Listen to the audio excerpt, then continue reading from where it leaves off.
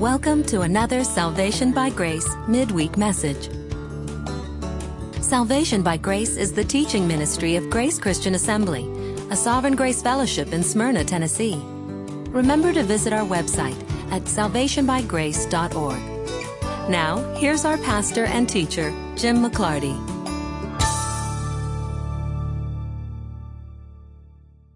We are technically in Ezekiel chapter 13 tonight, but we are going to start in Jeremiah 23. We will explain.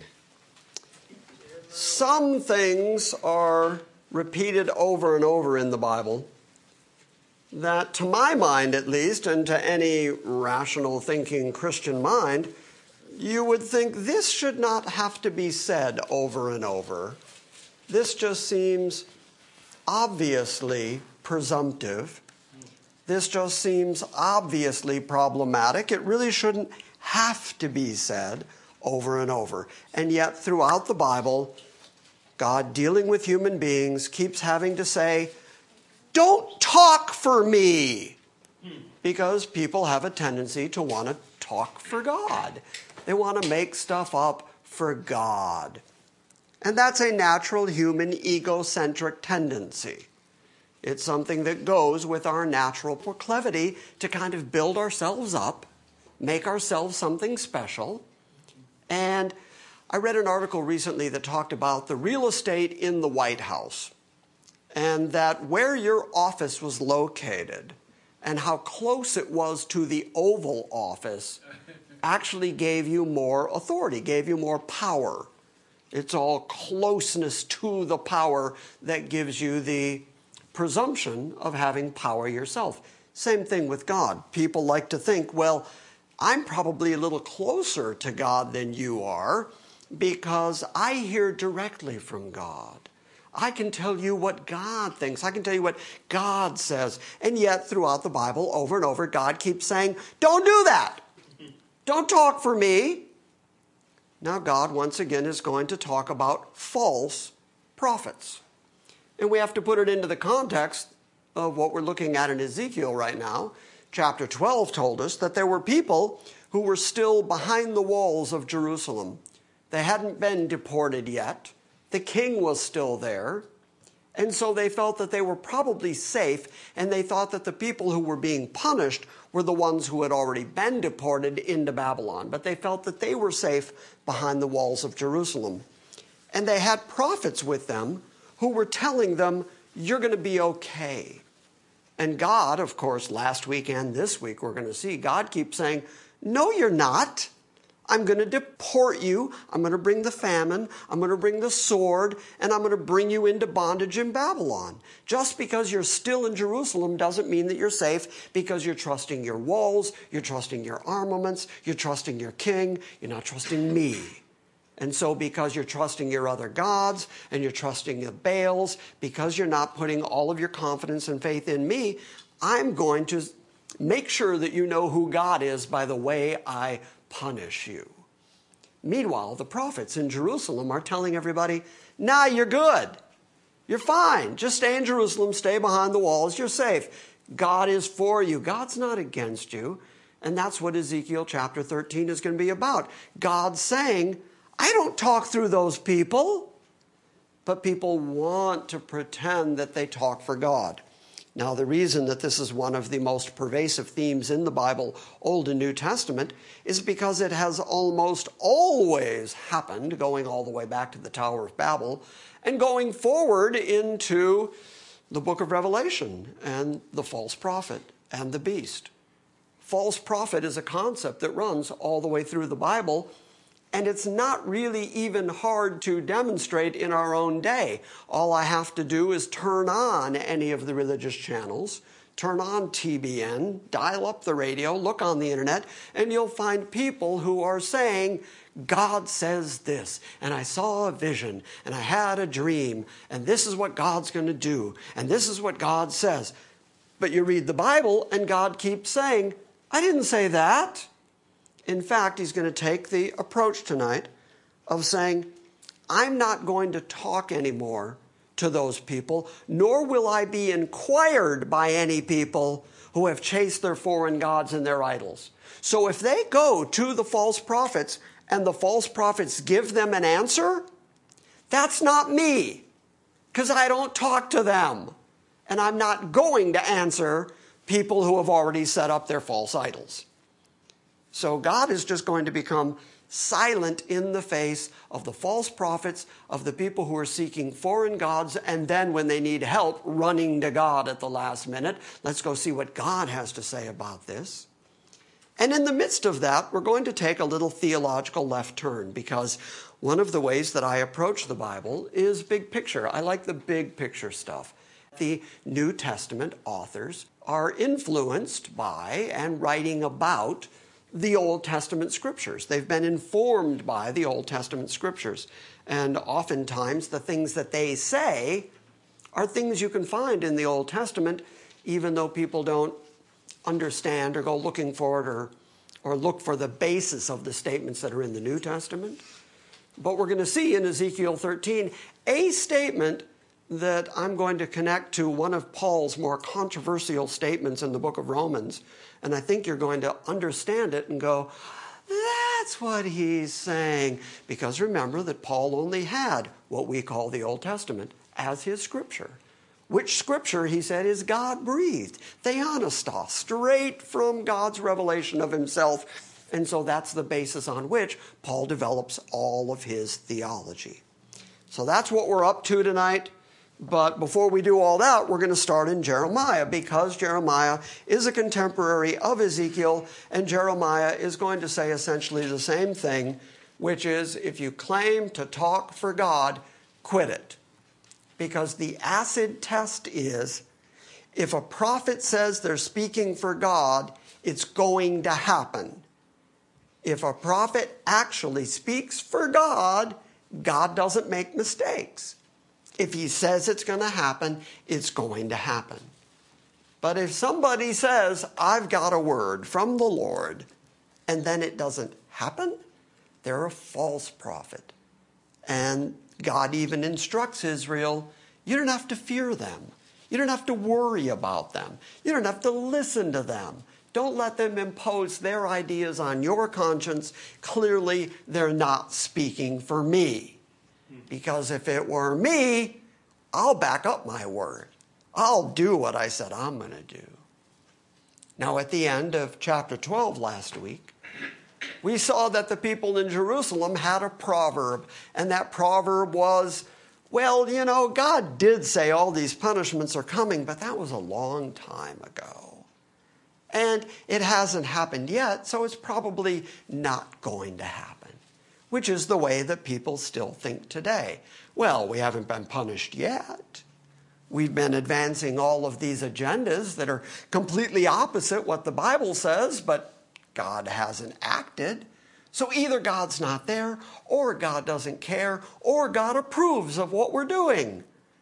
But God is very clear that once he has spoken it, he doesn't forget what he has spoken, and just because he hasn't responded yet doesn't mean he's not going to respond. He's going to respond in judgment. But human beings are busy thinking, I'm getting away with it.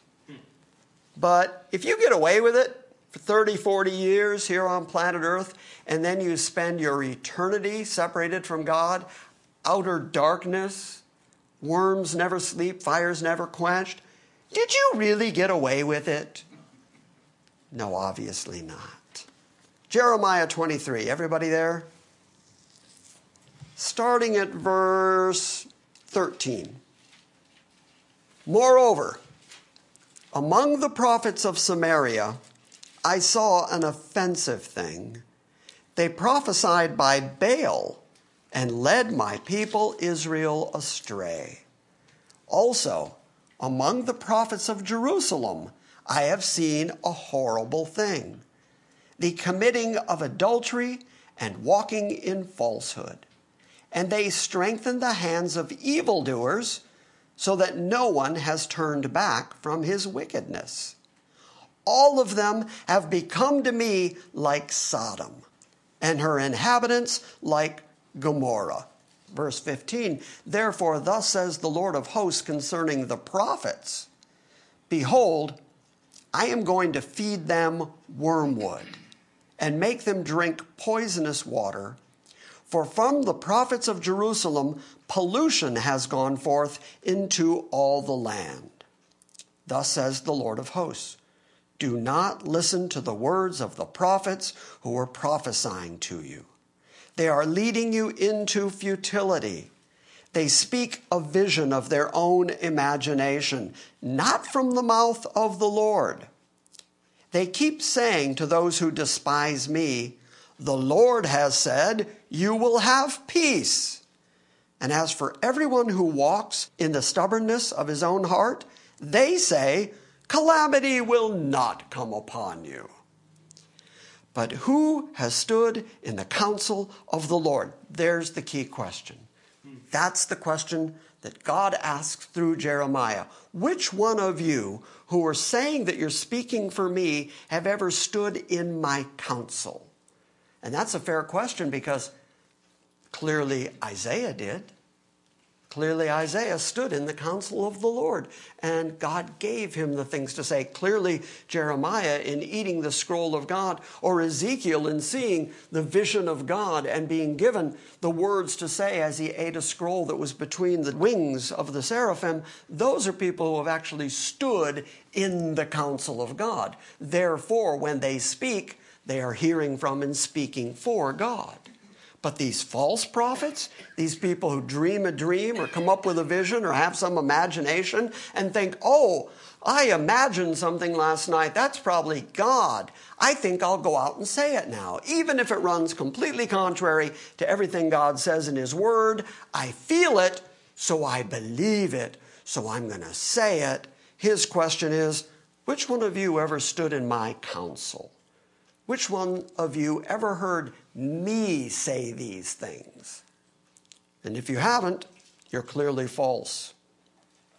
Verse 18, but who has stood in the counsel of the Lord, that he should see and hear God's word? Who has given heed to his word and listened? Behold, the storm of the Lord has gone forth in wrath, even a whirling tempest. It will swirl down on the head of the wicked. The anger of the Lord will not turn back until it has performed and carried out the purposes of his heart. In the last days, you will clearly understand it. So he's defining the message of the false prophets as peace and safety. You're fine. You're here in Jerusalem. You're behind the walls. You're going to be fine. In Ezekiel, he's even going to mock them and say, you don't repair the wall. You don't stand in the breach of the wall. You don't stand on the wall and look for enemies. All you do is whitewash the wall and think you made it stronger. And then he uses the same language. I'm going to bring hailstones, and I'm going to bring wind. I'm going to bring my fury and punishment just to demonstrate that your whitewashing of the walls did nothing, so that I can show you to be false. So God is going to demonstrate through his own anger, through his own wrath, he's going to demonstrate that they have not performed or carried out the purposes of God's heart. Because the purpose of God's heart, according to Ezekiel, is the punishment of Jerusalem, which they're contrary to. I did not send these prophets, verse 21. I did not send these prophets, but they ran. I didn't send them, but oh yeah, they went out there. They got on TV. They got satellites. They're broadcasting to the whole world. They're dunning people for money right now, telling them, if you send money to me right now, God's going to do so-and-so for you. False prophecies. Look, we just saw it, didn't we? September 23rd. I was so sure that the false prophets were wrong about September 23rd that I got married that day, because I was confident that there was no way the world was going to end that day just because somebody saw something in the interplanetary systems with the Virgo, with the planets, with the, oh, look, the world's going to end that day. No, it's not. That's false prophecy, and you're going to be laid to shame when it doesn't happen.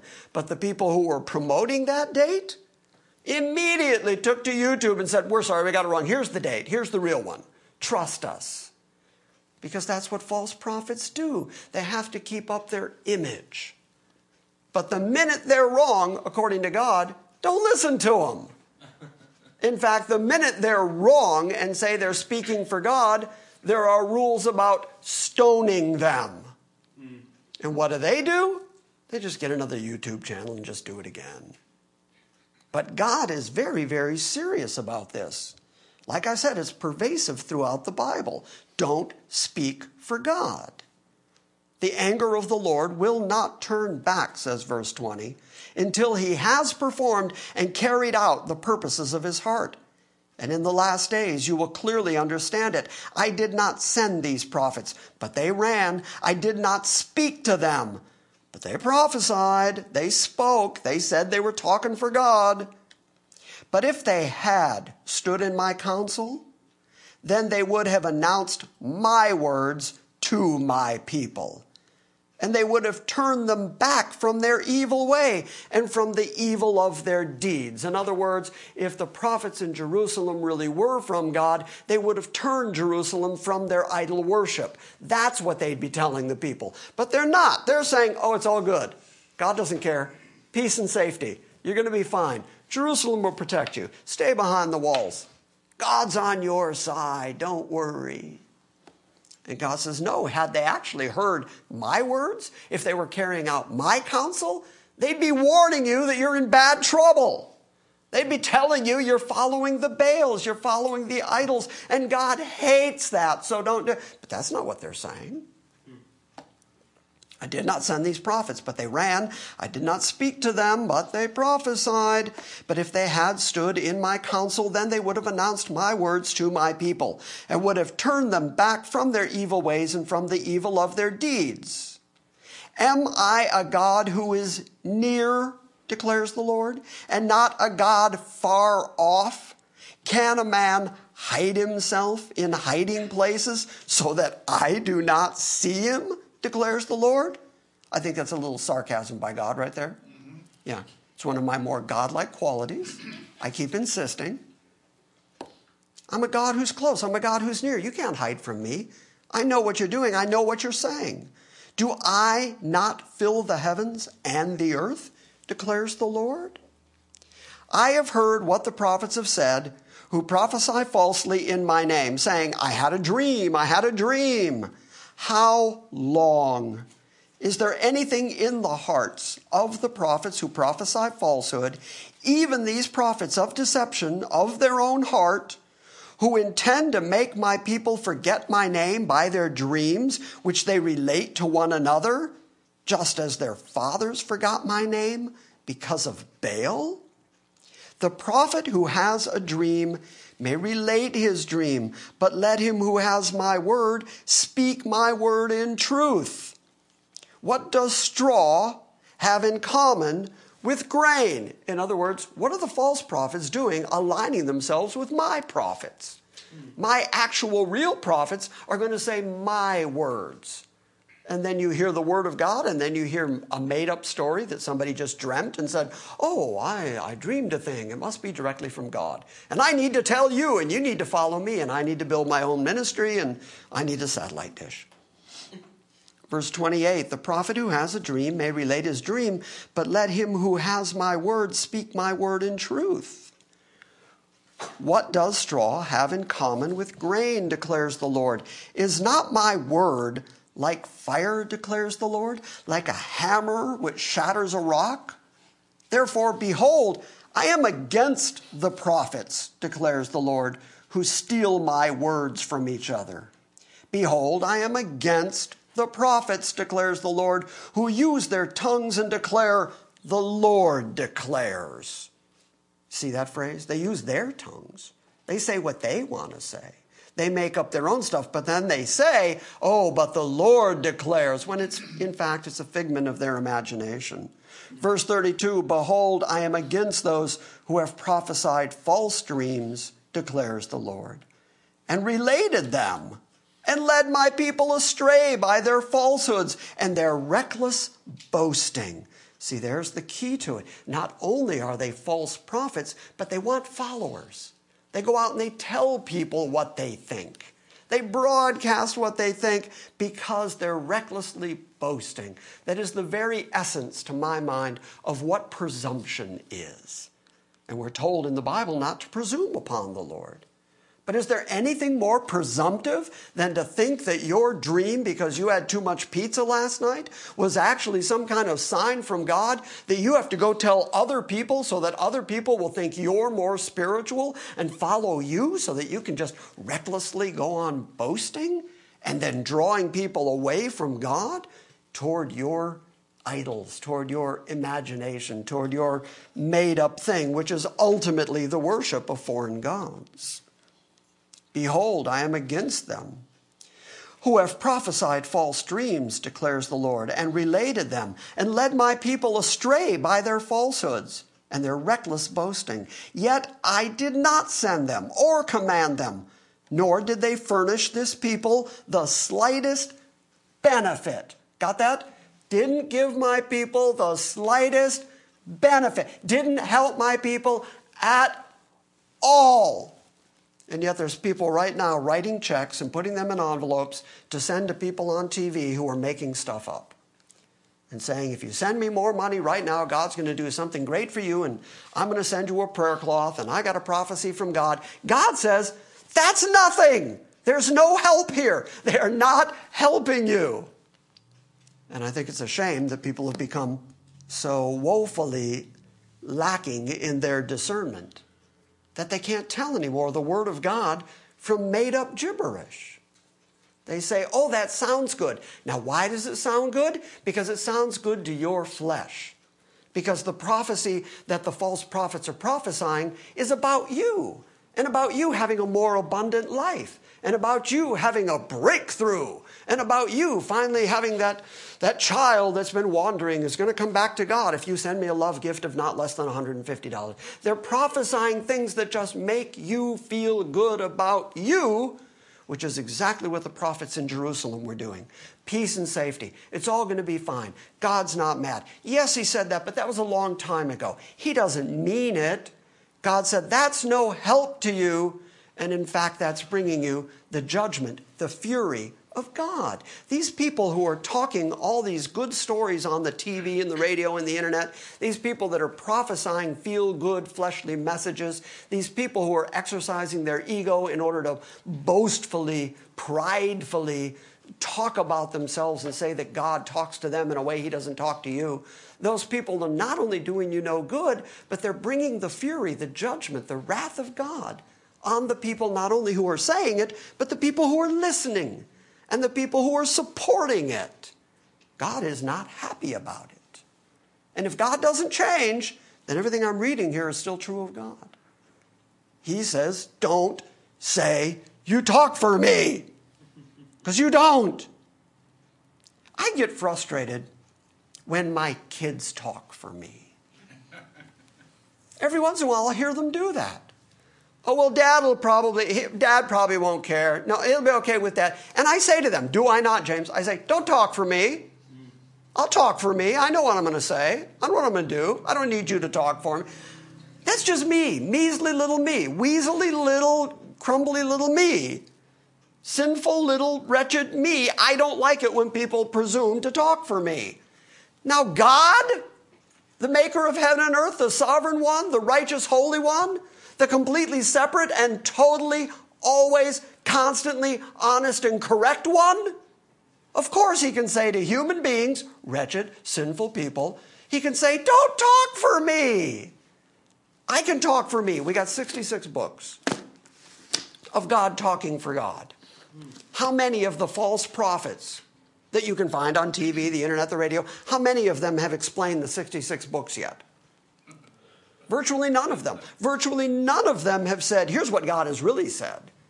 No, they're just saying, here's what I say God says, send me more money. It's arrogant, it's boastful, it's egocentric, and God hates it. And that should be enough to make anybody stop it.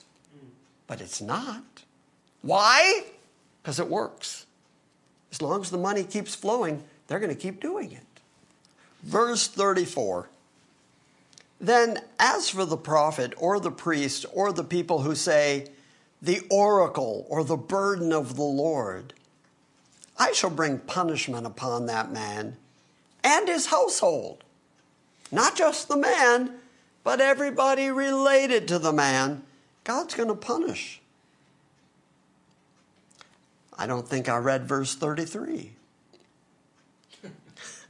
Verse 33 says, now when this people, or the prophet, or a priest, asks you, saying, what is the oracle or the burden of the Lord? Then you shall say to them, what oracle? The Lord declares, I shall abandon you. So he's telling the false prophets at Jerusalem, when somebody comes to you and says, what's the word of the Lord? You're not supposed to say, it's peace and safety. It's all good. Because that's what they were all universally saying. No, it's okay. We're behind the wall. We're safe. God's not mad at us. He's probably mad with the high and the mighty and the people he took to Babylon. He's probably punishing them, but we're fine. Which is why last week we saw God tell Ezekiel to knock a hole in the wall and put on a backpack and act like somebody who was going to be deported, because everybody in Jerusalem and the king were going to be deported. The king was going to be blinded. He was going to die in Babylon, though he was never going to see it. That's the oracle of the Lord. So he's being very clear here and saying, if somebody says to you, what's the oracle? You say, what oracle? God says, I'm going to abandon you. That's the oracle. Then, as for the prophet or the priest or the people who say, the oracle of the Lord, I shall bring punishment upon that man and his household. Thus shall each of you say to his neighbor and to his brother, what has the Lord answered? Or what has the Lord spoken? For you will no longer remember the oracle of the Lord, because every man's own word will become the oracle. And you have perverted the words of the living God, the Lord of hosts, our God. Notice all the ways that God describes himself. He wants you to see him as the righteous, high and holy judge, the maker of everything, the living God, the Lord of all the hosts, our God, the God of Israel. You have perverted the words of that God. By the way, you've said, oh, I've got my own word. Verse 37, thus you shall say to that prophet, what has the Lord answered you? And what has the Lord spoken? For if you say, the oracle of the Lord, surely thus says the Lord, because you said this word, the oracle of the Lord, I have also sent to you, saying, you shall not say the oracle of the Lord. Therefore, behold, I shall surely forget you and cast you away from my presence, along with the city which I gave to you and your fathers. And I will put an everlasting reproach on you and an everlasting humiliation which will not be forgotten. Wow. Sound like God's pretty mad about it? Yeah, okay, that was all introduction. Go to Ezekiel 13 now. That kind of gives you the overall sense of what's going on in Jerusalem. The false prophets who are saying peace and safety. Jeremiah has already said to them, don't do that.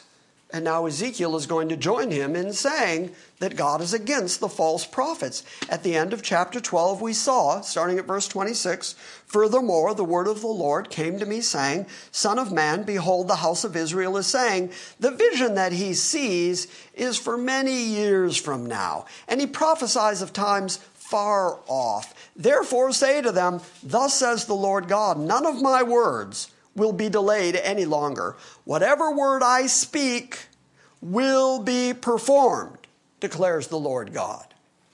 So God is defending his own right and his own ability to declare his own word.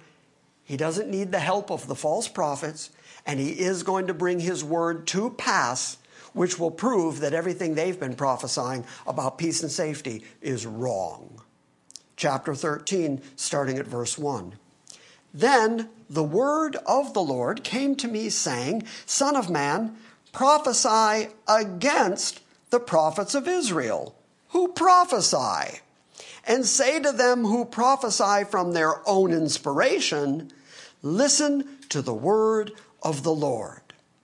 Thus says the Lord God, woe to the foolish prophets who are following their own spirit and have seen nothing. O Israel, your prophets have been like foxes among the ruins. That's an old Hebraism that just means, some of your translations instead of foxes there will say jackals. What it means is, if there's a ruined city, if there's a city that's nothing but rubble, and there's wild animals there, the wild animals have nothing to eat. They become more and more vicious. They're more and more willing to destroy in order to get food for themselves.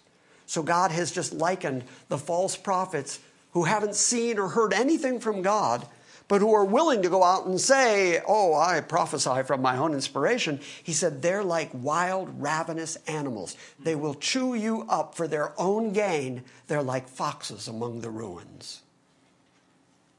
You have not gone up into the breaches, nor did you build the wall around the house of Israel to stand in the battle on the day of the Lord.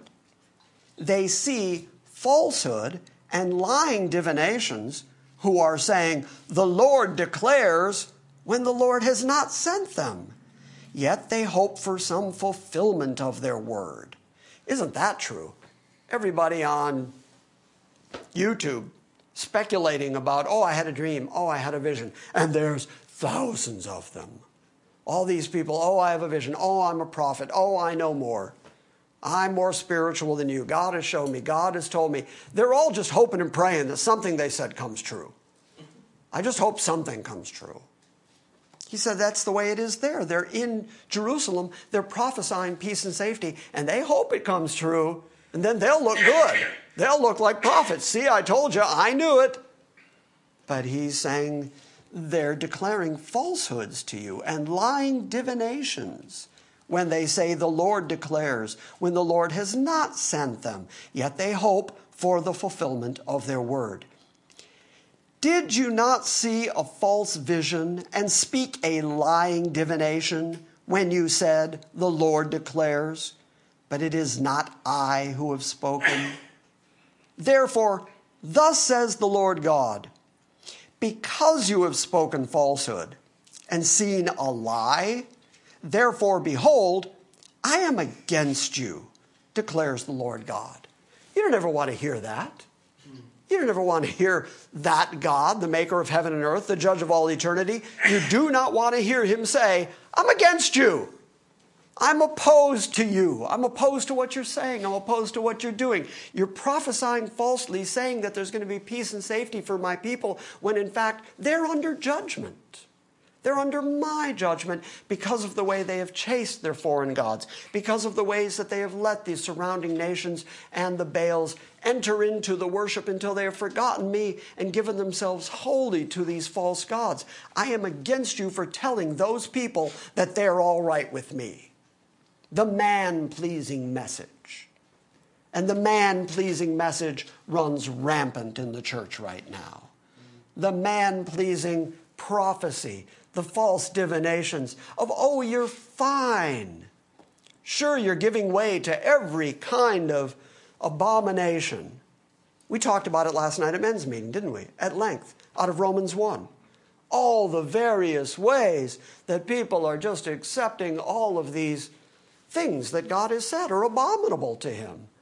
But they think, well, there's power in numbers, and it's okay, and now you've got the church accepting all these things that once were considered abominable, once considered not part of the church, once considered to be part of the world. Now the church is inculcating those things into the church and then telling people in the pews, it's okay.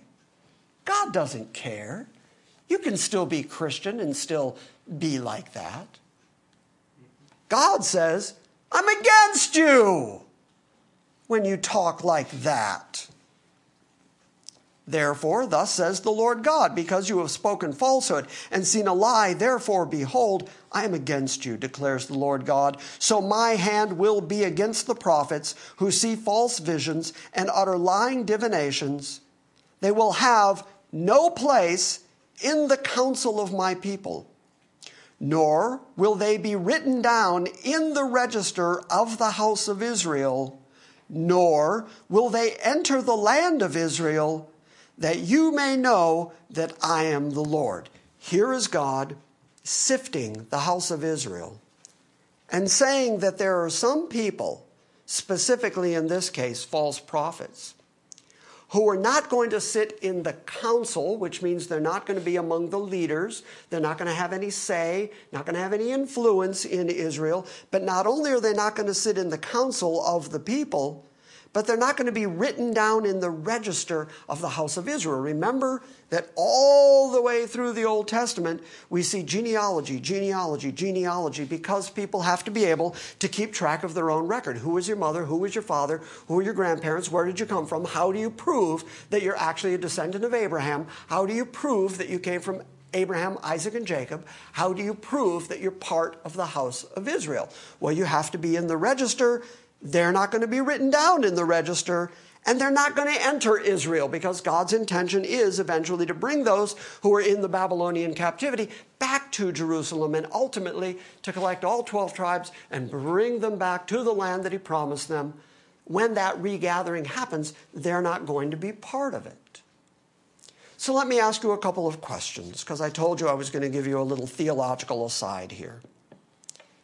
So are those people that God is sifting out, that God is not going to include in the council, in the register, not going to bring back to Israel, are those people actually descendants of Abraham, Isaac, and Jacob? Are they blood descendants of Abraham, Isaac, and Jacob? Yeah, sure they are. Yeah, of course they are. Yeah. Okay.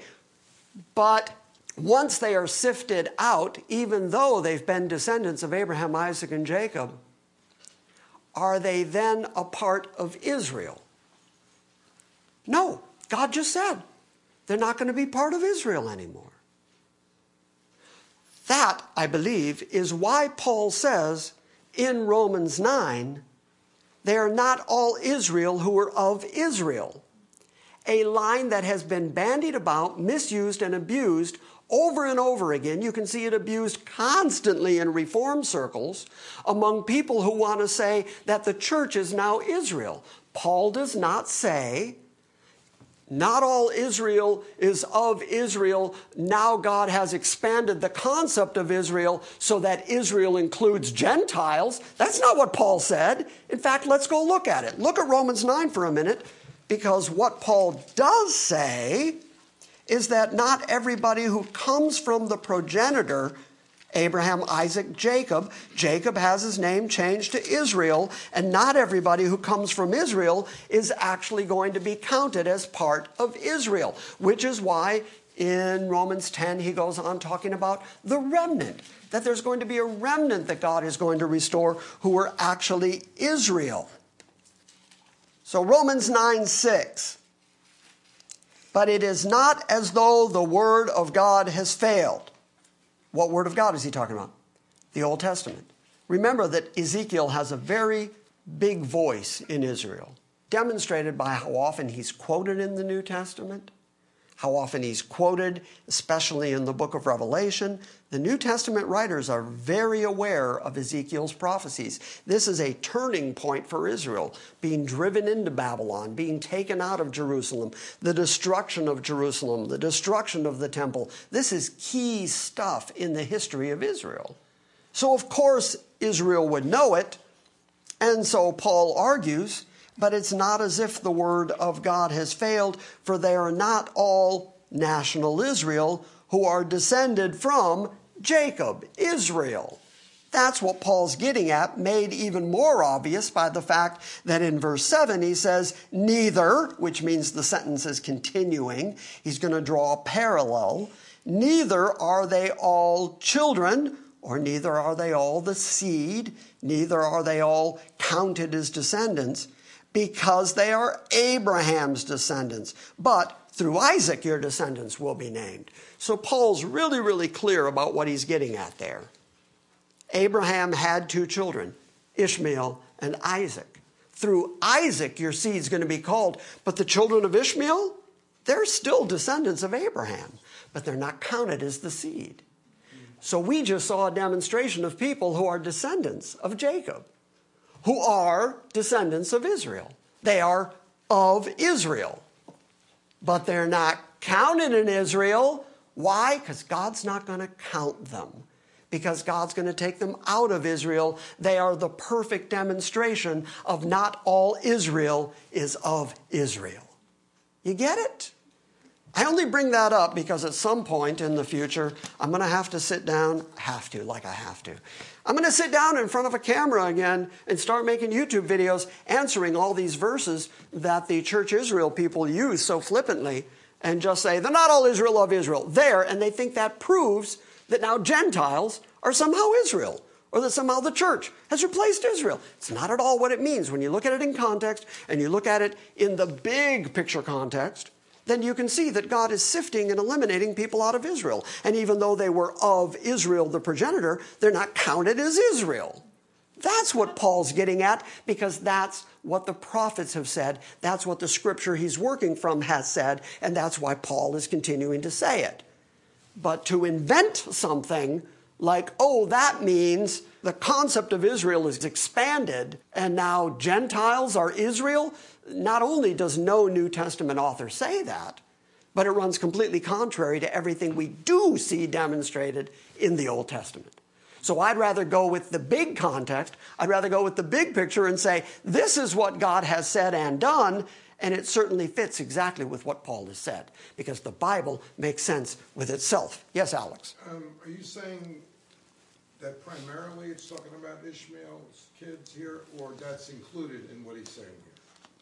I would say in this case, he's primarily talking about Ishmael because he takes the time to say, in Isaac thy seed shall be called. Well, when you did your little quiz a minute ago, you were referring to wayward Israelites, right? Yes. Okay. In this particular case, false prophets, who God has just said aren't going to be any more a part of Israel. Right. Let's go back to Ezekiel 13. You'll see it. Go back to Ezekiel 13. We left off at, we'll pick up at verse 8. Therefore, thus says the Lord God, because you have spoken falsehood and seen a lie, therefore, behold, I am against you. So my hand will be against the prophets who see false visions and utter lying divinations. They will have no place in the council of my people, nor will they be written down in the register of the house of Israel, nor will they enter the land of Israel, that you may know that I am the Lord God. So in other words, there are people of Israel who are descendants of Jacob who are not going to be counted as Israel. Not all Israel becomes Israel. It is pretty clear, isn't it? Oh, and once again, the Bible makes sense with itself. It is definitely, verse 10, it is definitely because they have misled my people by saying peace when there is no peace. And when anyone builds a wall, behold, they plaster over it with whitewash. In other words, they don't reinforce it. They don't build up the breaches. They don't take care of the wall. They just put some paint on it and say, there, I fixed it. So tell those who plaster it over with whitewash that it will fall. A flooding rain will come, and you, O hailstones, will fall, and a violent wind will break out. Behold, when the wall has fallen, will you not be asked, where is the plaster with which you plastered it? You get the example? God's saying, when it all comes tumbling down, the people who trusted you are going to come to you and go, hey, I thought you said it's all good. I thought you said it was peace. I thought you were building up this wall of protection. Now that the wall is down, what have you actually done for us? Because remember what God had said. They don't do anything for my people. They don't help my people. They're harming the people. Verse 13. They look like they're doing something. They look like they're doing something. Man, I'm painting the wall. But paint can't stand up against enemy armies. Therefore, thus says the Lord God, I will make a violent wind break out in my wrath. There will also be in my anger a flooding rain and hailstones to consume it in my wrath. So I shall tear down the wall, which you plastered over with whitewash, and bring it down to the ground, so that its foundation is laid bare. And when it falls, you will be consumed in its midst, and you will know that I am the Lord. Thus I shall spend my wrath on the wall and on those who have plastered it over with whitewash, and I shall say to you, the wall is gone, and its plasterers are gone, along with the prophets of Israel who prophesy to Jerusalem, and who see visions of peace for her when there is no peace, declares the Lord. Now you, son of man, set your face against the daughters of your people, who were prophesying from their own inspiration. Prophesy against them and say, thus says the Lord God. Now I will admit that the next bit is a little cryptic only because he's speaking to a specific tradition that the women prophets had in that time and in that place, so it's going to sound a little foreign to us. I'm in chapter 13, starting at verse 18. Prophesy against the daughters of your people who are prophesying from their own inspiration, and say to them, thus says the Lord God, woe to the women who sow, now the NASB adds the word magic, but woe to the women who sew bands on all their wrists and make veils for the heads of persons of every stature to hunt down lives. Will you hunt down the lives of my people, but preserve the lives of others for yourself? And for handfuls of barley and fragments of bread, you have profaned me to my people, to put to death some who should not die, and to keep others alive who should not live, by your lying to my people who listen to your lies. I'm just going to read this for you straight out of the Bible Knowledge Dictionary. These prophetesses sewed magic charms on their wrists and made veils of various lengths for their heads. The Hebrew word for magic charms occurs in the Old Testament only in this passage, in Ezekiel 13:18. This practice probably came from Babylonian magic rituals, in which magical knots and bands were bound to various parts of the body to ward off evil spirits or to heal diseases. These, quote, good luck charms supposedly had magic powers, and the veils were long drapes that they placed over their heads and that would cover the prophetess's body, possibly to convey the impression of mystery. The purpose for the magic charms and the mysterious veils was to ensnare people, especially in times of uncertainty and turmoil. Frauds and charlatans seemed to prey on the fears of the gullible. These sorceresses would, quote, tell the future or provide a good luck spell for a few handfuls of barley or a few scraps of bread, either as a payment for their divination or as a means employed for the divination. In some cultures, barley was used in occult practices either as an offering to the spirits or as a means of trying to determine the future. Whatever the case, these prophetesses were employing fraudulent practices as a hoax and were making their living off the fears of others. God said they were really, quote, lying to my people.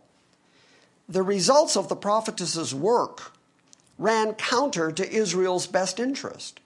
You have killed those who should not have died. You have spared those who should not live. So the prophetess should have exposed and denounced the evil practices in Jerusalem if she was actually hearing from God, but instead they let the wicked, those who should not live, go free. That says it better than I could. So. For handfuls of barley and fragments of bread, you have profaned me to my people, to put to death some who should not die and yet keep others alive who should not live, by your lying to my people who listen to your lies. Therefore, thus says the Lord God, behold, I am against your magic bands, by which you hunt lives there as birds. And I will tear them off your arms, and I will let them go even those lives whom you hunt as birds.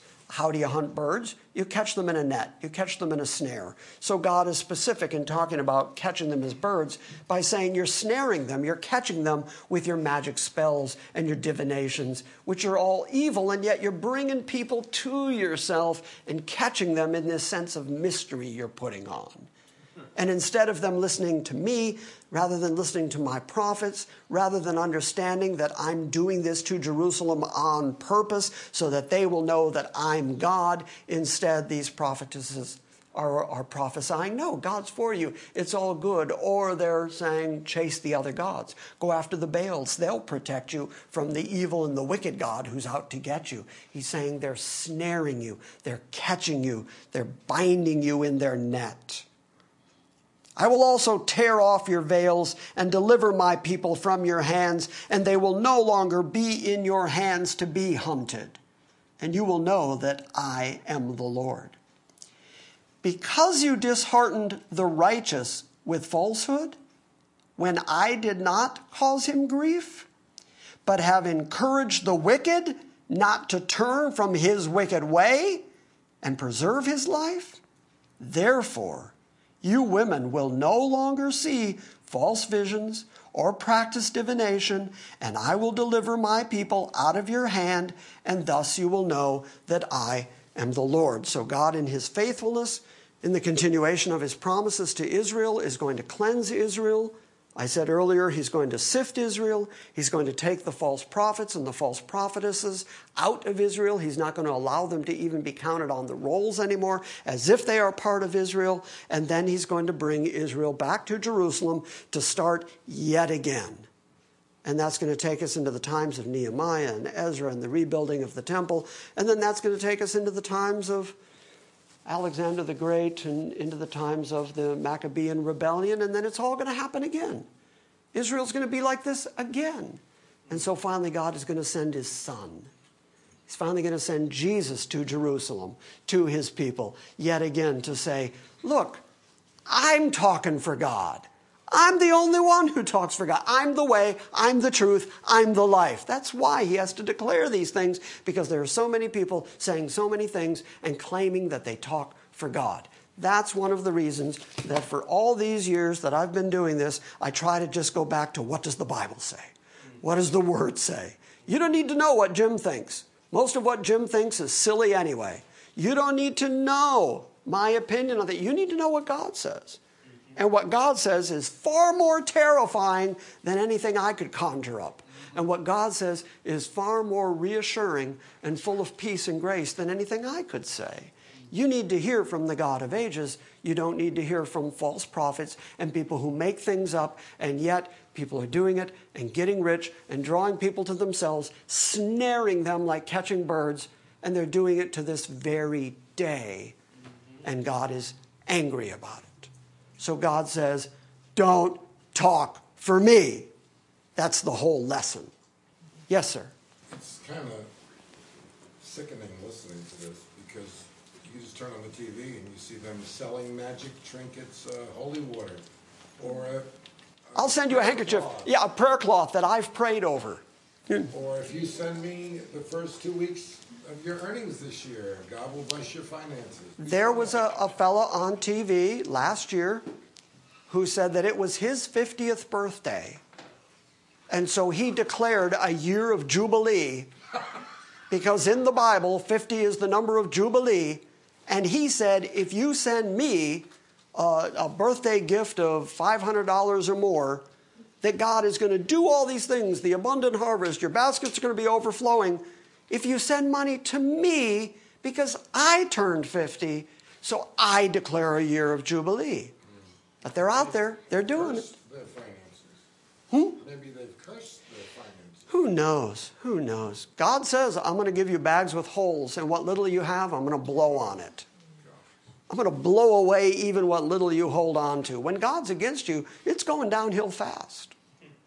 You know, it's a cautionary tale for everybody.